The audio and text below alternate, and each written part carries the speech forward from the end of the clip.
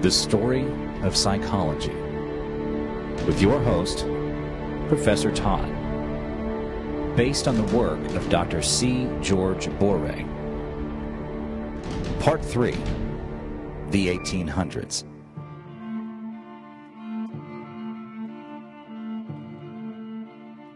Sociobiology. Ever since Charles Darwin first published his theory of evolution, people, including Darwin himself, have been speculating on how our social behaviors, our feelings, attitudes, beliefs, behaviors, might also be affected by evolution. After all, if the way that our bodies look and work as biological creatures can be better understood through evolution, why not the things that we do with those bodies? The entomologist E.O. Wilson was the first to formalize the idea that social behavior could be explained evolutionarily, and he called his theory sociobiology. At first, sociobiology gained attention only in biological circles, and even there it had strong critics. When sociologists and psychologists caught wind of it, the controversy really got started. At the time, sociology was predominantly structural functionalist, with a smattering of Marxists and feminists. Psychology was still dominated by behaviorist learning theory, with humanism starting to make some headway. Not one of these theories has room for the idea that we, as human beings, could be so strongly determined by evolutionary biology. Over time, E.O. Wilson's sociobiology found more and more supporters among biologists, psychologists, and even anthropologists. Only sociology has remained relatively unaffected.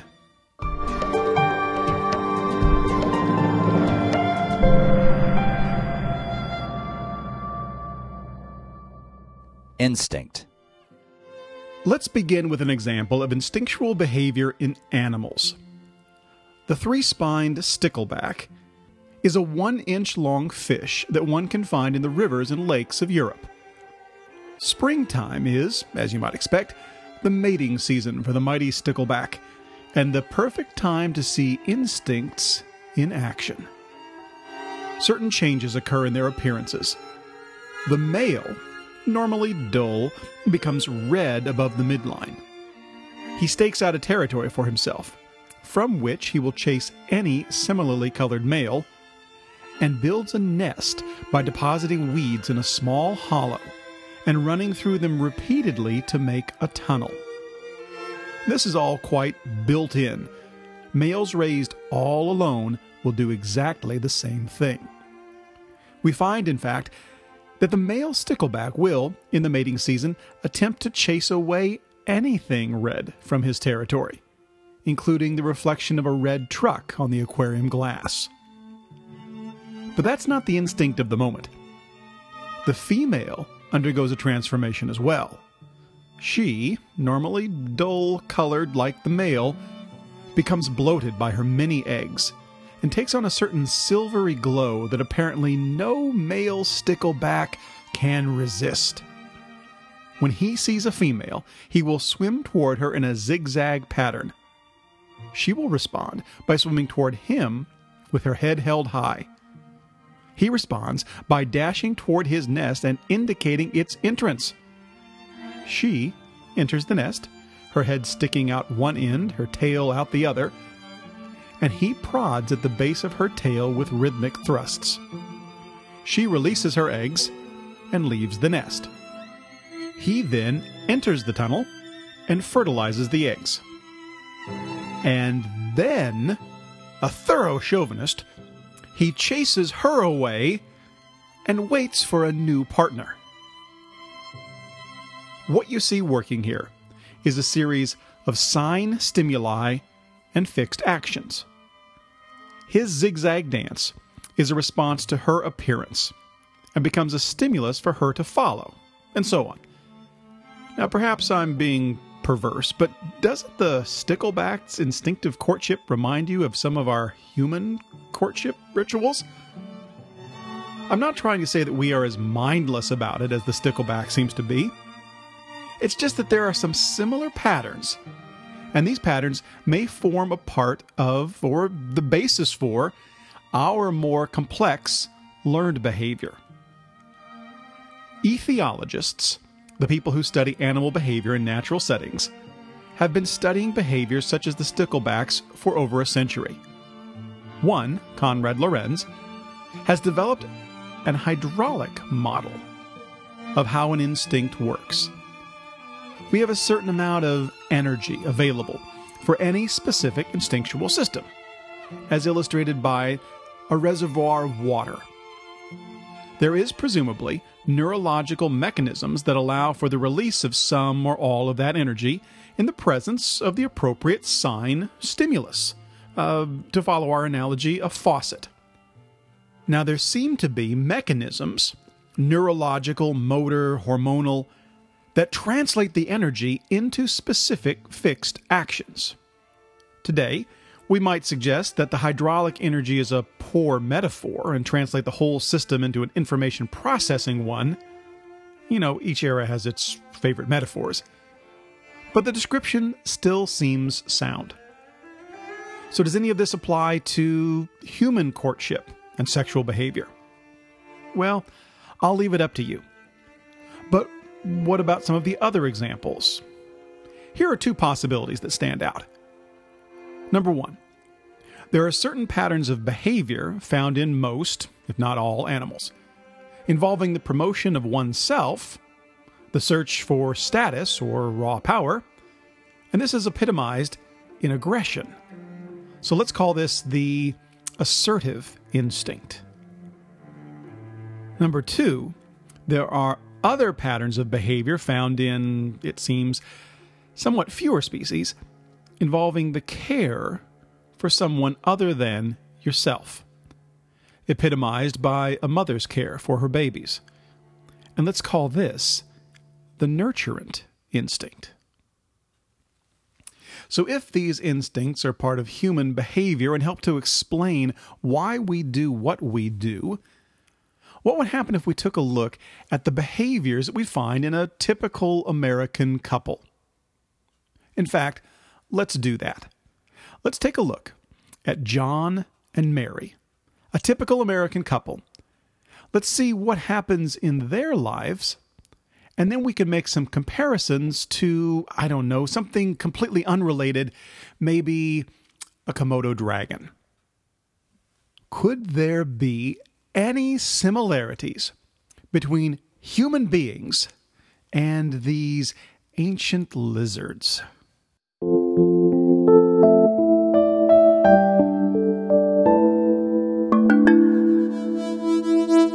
John and Mary, a typical American couple.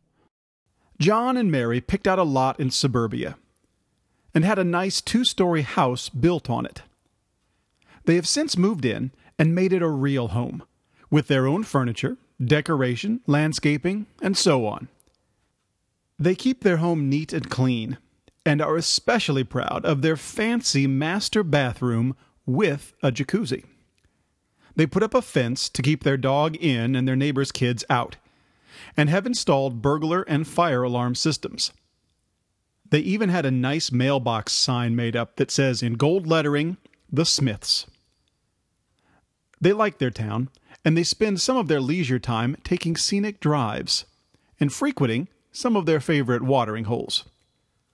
Both John and Mary work, and although they like their work, they would have to confess that their true goal is to make a killing in the stock market. They bring home quite a bit of money every week, and they have considerable investments and a sizable nest egg. Their jobs are demanding, the business world being highly competitive and dog eat dog. When they finalize a profitable deal, they like to celebrate afterwards.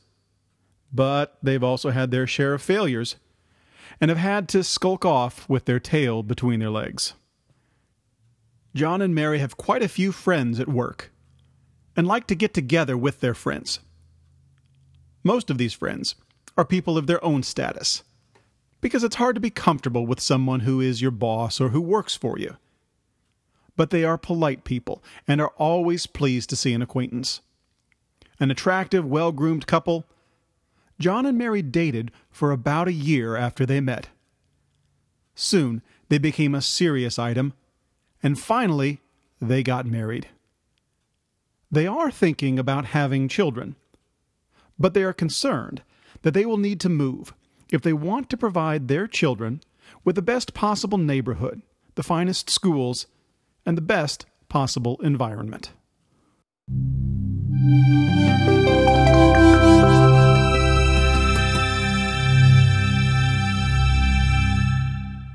John and Mary, being a typical American couple, would have almost nothing in common with, let's say, an 8-foot lizard with the brain the size of a walnut, like a Komodo dragon. There would be nothing in common between their needs and that of this Komodo dragon. I mean, let's think about what a Komodo dragon really spends its time concerned with. Selecting a home site, establishing a territory, marking that territory, patrolling that territory. It might spend time foraging or hunting, homing or hoarding. It might be interested in forming social groups, flocking together with others that are similar to it, greeting them, grooming, courtship, mating, breeding, migration. Those are the concerns of a Komodo dragon. But let's revisit that story about John and Mary, the typical American couple, and see if we notice anything that might be similar. John and Mary picked out a lot in suburbia and had a nice 2-story house built on it. Selection and preparation of home site. They have since moved in and made it a real home. Establishment of territory. With their own furniture, decoration, landscaping, and so on. Marking of territory.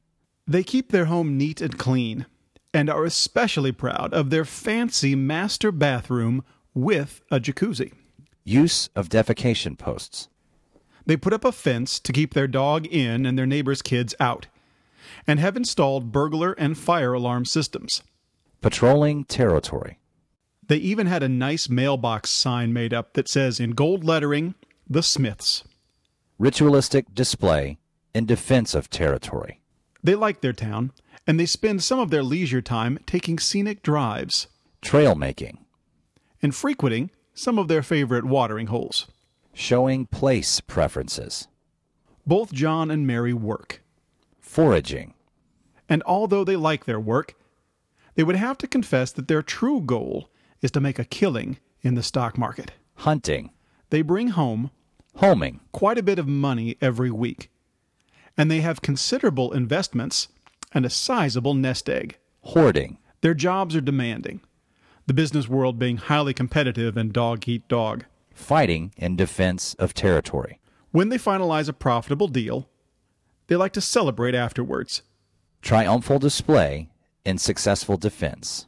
But they've also had their share of failures, and have had to skulk off with their tail between their legs. Assumption of distinctive postures and coloration in signaling surrender. John and Mary have quite a few friends at work. Formation of social groups. And like to get together with their friends. Flocking. Most of these friends are people of their own status, because it's hard to be comfortable with someone who is your boss or who works for you. Establishment of social hierarchy by ritualistic display and other means. But they are polite people and are always pleased to see an acquaintance. Greeting. An attractive, well-groomed couple. Grooming. John and Mary dated for about a year after they met. Courtship with displays using coloration and adornments. Soon, they became a serious item. Courtship. And finally, they got married. Mating. They are thinking about having children. Breeding and attending offspring. But they are concerned that they will need to move if they want to provide their children with the best possible neighborhood, the finest schools, and the best possible environment. Migration.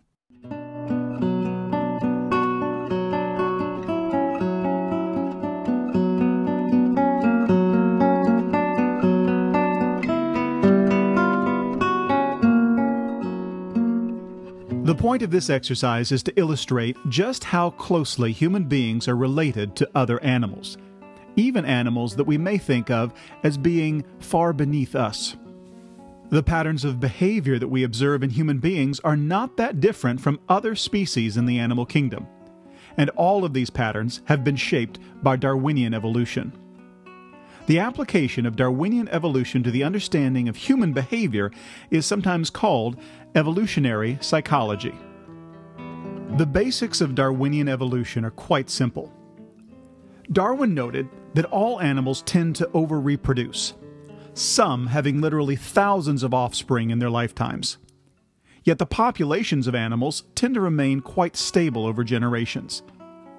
Obviously, some of these offspring are not making it. There is a limited amount of food available for the animals, and many animals succumb to predation or simply fail to reproduce.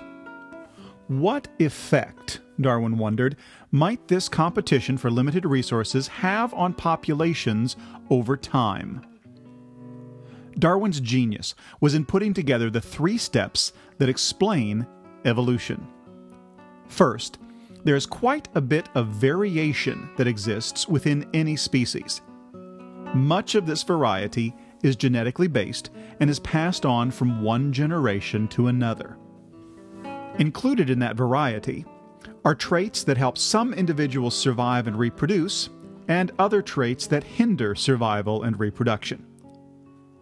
Second, there is a selection process.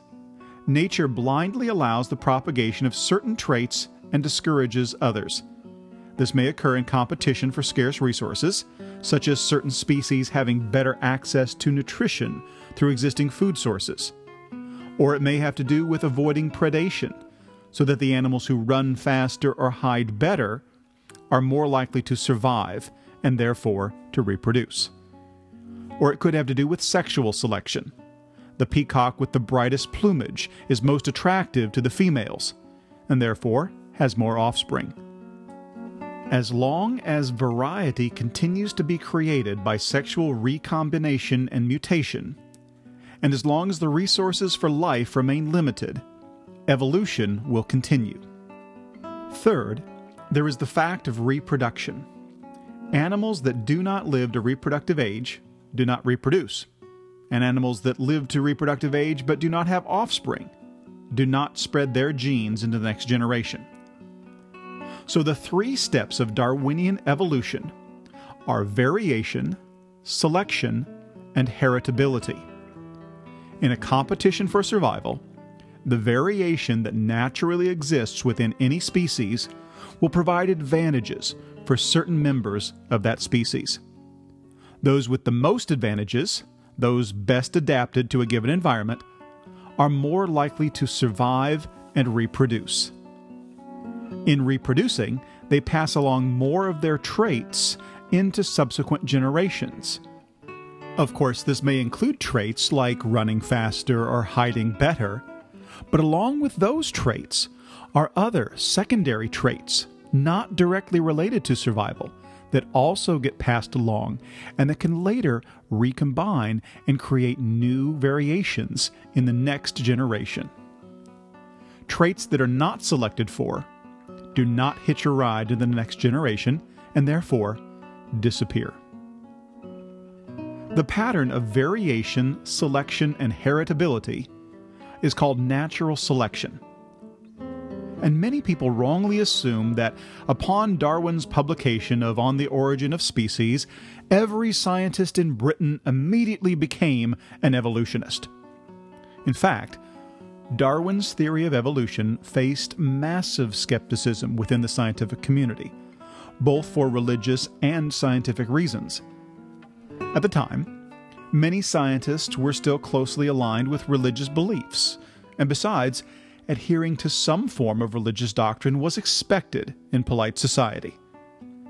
The strongest scientific criticism was that Darwin had failed to explain the mechanism by which the variation occurred. Now, Darwin himself acknowledged this weakness in his theory. His response was much like that of Isaac Newton, who, being asked to identify what physical force explained his observation about this so-called gravity, replied that, "I can't explain the force of gravity. I can only describe how it works." It was not until many years later, and the work of Albert Einstein with his theory of relativity, and the explanation of the movement of mass through curved space, that a full picture of the force of gravity finally was available. Something very similar happened with Darwinian evolution. And Darwin went to his grave never knowing the actual mechanism that explained how traits from one generation passed into the next generation. Had Darwin known, however, about the work of an obscure Gregorian monk named Gregor Mendel, the story might have ended differently. Gregor Mendel was busy describing the basics of genetic inheritance with his work on pea plants. Unfortunately, Gregor Mendel's work would not be widely disseminated in British scientific society until after Darwin's death, and was not until the work of James Watson and Francis Crick, however, that the final piece of the puzzle was put into place. With Watson and Crick's explanation of DNA, the final physical evidence for evolution was revealed. And that evidence has been growing stronger ever since. The structure of the DNA molecule explains how the traits of the parent are passed along to the offspring, and how variations in DNA explain the variability that occurs within a species. This combination is now called the Neo-Darwinian synthesis. Genetics explain the variability in the species. Natural selection provides a mechanism by which certain genes hitch a ride into the next generation. And heritability is a function of mating and breeding.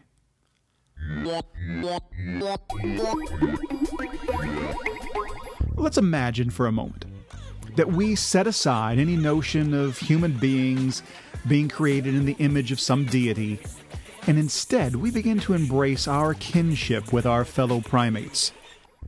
We are members, after all, of a partly rational primate species, and we have not deviated that much from our ancestry.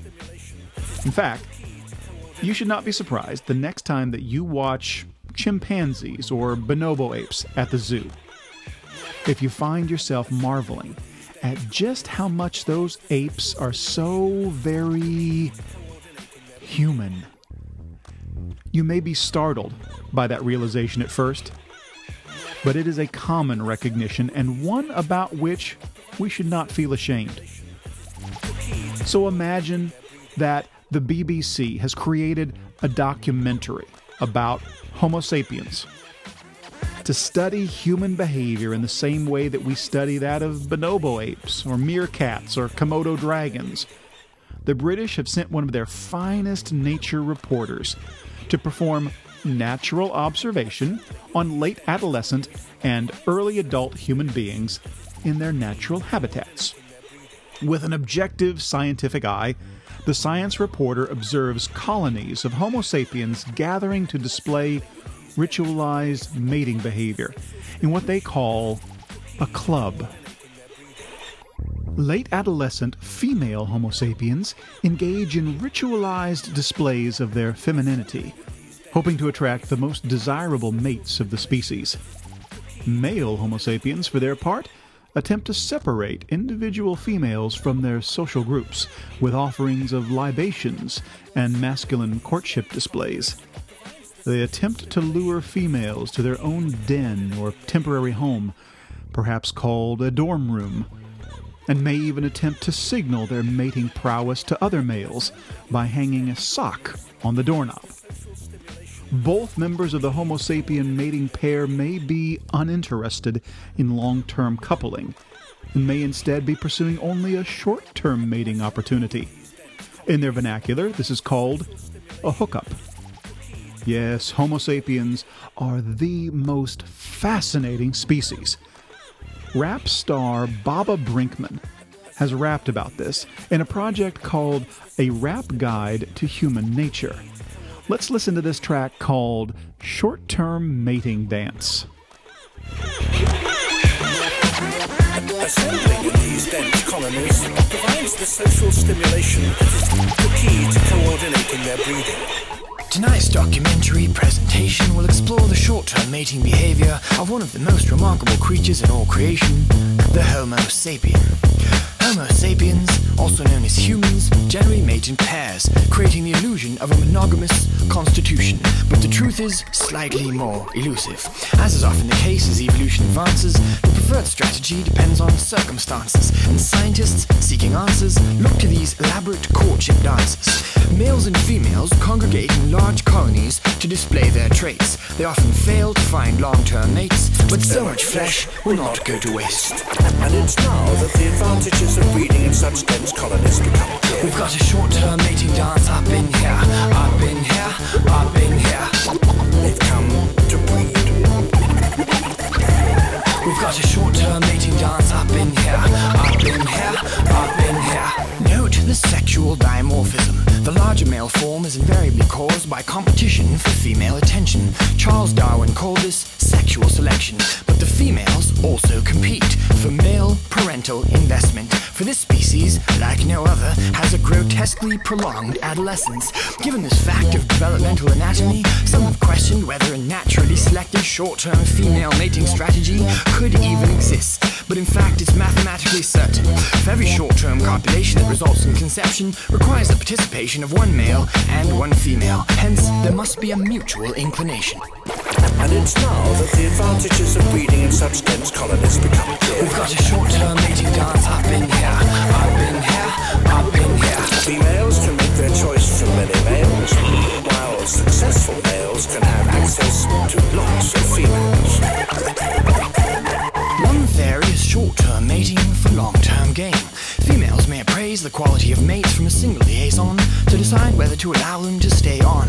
Concealed ovulation allows frequent mating with little fear of conception and keeps males guessing. Those who excel in dominance competitions enjoy short-term preference, which suggests that it's all about the father's genetics. The best ones for feathering the nest and providing temporary protection may not be the best ones for siring sexy sons. But of course, this can be dangerous. The scientific study of Homo sapiens is rather recent, so we can only speculate on the reasons for much of their extraordinary behavior. And it's now that the advantages of breeding in such dense colonies become clear. We've got a short-term mating dance up in here, up in here, up in here.